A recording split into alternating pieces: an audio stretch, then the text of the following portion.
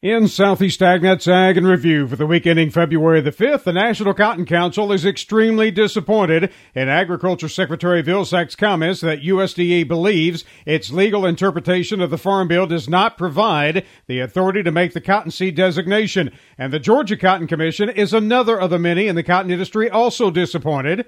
Richie Seaton, Executive Director of the Georgia Cotton Commission, says they are very disappointed in that decision. We feel that, as does the Ag Committee and the Congress, feel that the Secretary does have the authority to do so, and we're just very disappointed. Unfortunately, our industry is suffering right now from the unfair trade practices and high levels of subsidies that both the Chinese and the Indian governments are paying their cotton producers.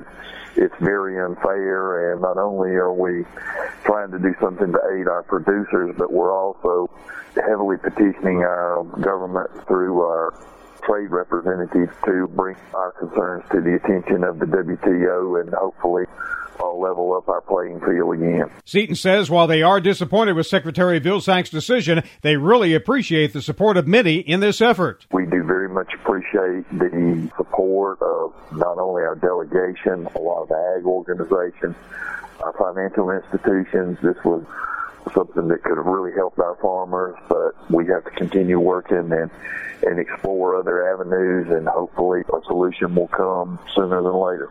USDA's Natural Resources Conservation Service wants farmers and landowners to know a sign-up period has been announced for 2016 funding through the Conservation Stewardship Program. While NRCS accepts applications for CSP throughout the year, producers should submit applications by March 31st to ensure they are considered for enrollment in 2016. To learn more about that, just contact your local NRCS office.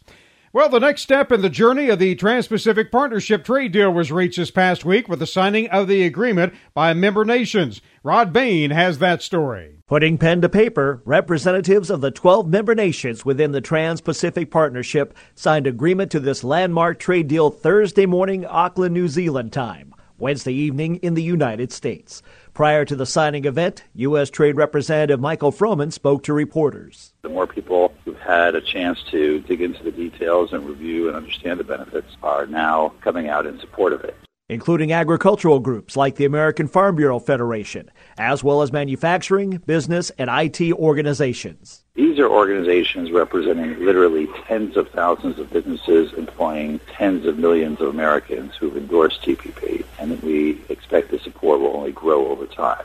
Now the TPP agreement must be ratified by the lawmaker bodies of all 12 nations, including the U.S. Congress, Japanese National Diet, and Canadian and Australian parliaments. I'm Rod Bain reporting for the U.S. Department of Agriculture in Washington, D.C. USDA announced that producers who have crops pledged as collateral for a marketing assistance loan can now purchase a commodity certificate that may be exchanged for the outstanding loan collateral. Tyron Spearman has more on that, along with the latest information concerning peanut contracts being offered. USDA announced this week that producers who have crops pledged as collateral for a marketing assistance loan can now purchase a commodity certificate that may be exchanged for the outstanding loan collateral.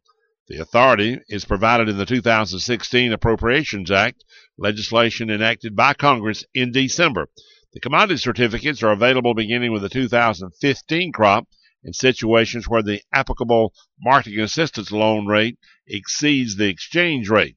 Now, currently the only eligible commodity is cotton, but there's also discussions about other commodities being added on in 2015, including peanuts and soybeans. But so far, cotton is the only thing for 2015. Others are expected to be added in 2016. Peanut contracts are now being offered in the Southeast. These are regional contracts for runner-type peanuts. Contracts for 2015 uncontracted loan peanuts is $3.75. That's if a farmer had tonnage in the loan, but they have not been committed. Shellers must redeem those peanuts from the loan before they start shelling. However, some farmers have not signed their contracts, and this was to secure those.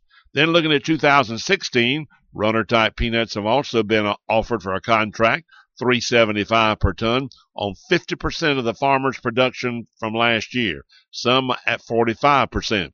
Premiums of $25 have been offered for growing peanut seed or for high oleic peanuts. I'm Tyron Spearman for Southeast AgNet. And with this week's Georgia Grown Moment, here's Nathan Wilson. For this week's Georgia Grown Moment, Courtney Hamilton of Southern Valley Farm talks about the farm and its rich family history. We're a family farm. We grow, ship, and pack fresh vegetables. Whole-grown cucumbers is our main product, and then we do squash, green beans, bell pepper, hot pepper, eggplant, sweet corn, cabbage, things like that. My dad and uncle, they came from a long line of farmers and decided that they wanted to start their own farming operation back in 1987. And they just started off really small. Over the years, as we made money, just invested and continued to grow and expand the business. Courtney says that the Georgia Grown brand has become an important part of Southern Valley Farm. We're proud to promote our products from our Georgia farms as a Georgia Grown product. We use the Georgia Grown logo on all of our boxes. The newsletters, too, that we get from Georgia Grown, and being a member, helps to keep us up to date in the industry. We're proud to be a Georgia farmer and be able to have Georgia Grown product to sell to our customers. For more information, visit southernvalley.us and georgiagrown.com. For Georgia Grown, I'm Nathan Wilson. The American Farm Bureau Federation wants to hear from farmers about using today's technology. Kathy Isom reports that AFBF is encouraging all farmers and ranchers to take an online survey. The American Farm Bureau Federation is asking farmers to share their thoughts and experiences with ag tech providers that collect and sort through the oceans of data that stream from farm equipment into the cloud every day. Farm Bureau's Mary Kay Thatcher says the new survey aims to gauge farmer attitudes towards big data and the use of data in production agriculture. So we thought re-asking some of those questions would give us some indication about whether we've made any progress in the last 18 months and would also provide us some insight into some new issues, sort of a multifunctional survey. Thatcher says Farm Bureau wants to know more about transparency in data. Farm Bureau plans to enroll out a transparency evaluator to help farmers look through contracts with data suppliers. Among other things, the tool will focus on who owns which data and what they may or may not do with it,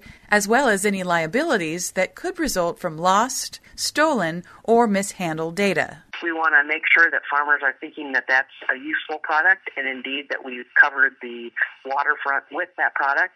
And we also definitely want to look at the whole idea of how are farmers storing data? Are they storing it? Where are they storing it? And are they feeling a need for anything new? AFBF is encouraging all farmers and ranchers to take the online survey, which only takes about 6 minutes, and enters them into a drawing for a $500 Visa gift card. We're looking for good response this time, but encouraging folks to go on the Farm Bureau website if they didn't get the link, or go to their state Farm Bureau and fill out probably a 6 or 7 minute survey. I'm Kathy Isom, Southeast AgNet. And to wrap up this week's podcast, Everett Greiner talks about a 5,000-year-old bee study. Well, the search continues, but still no solution to what's causing colony collapse disorder.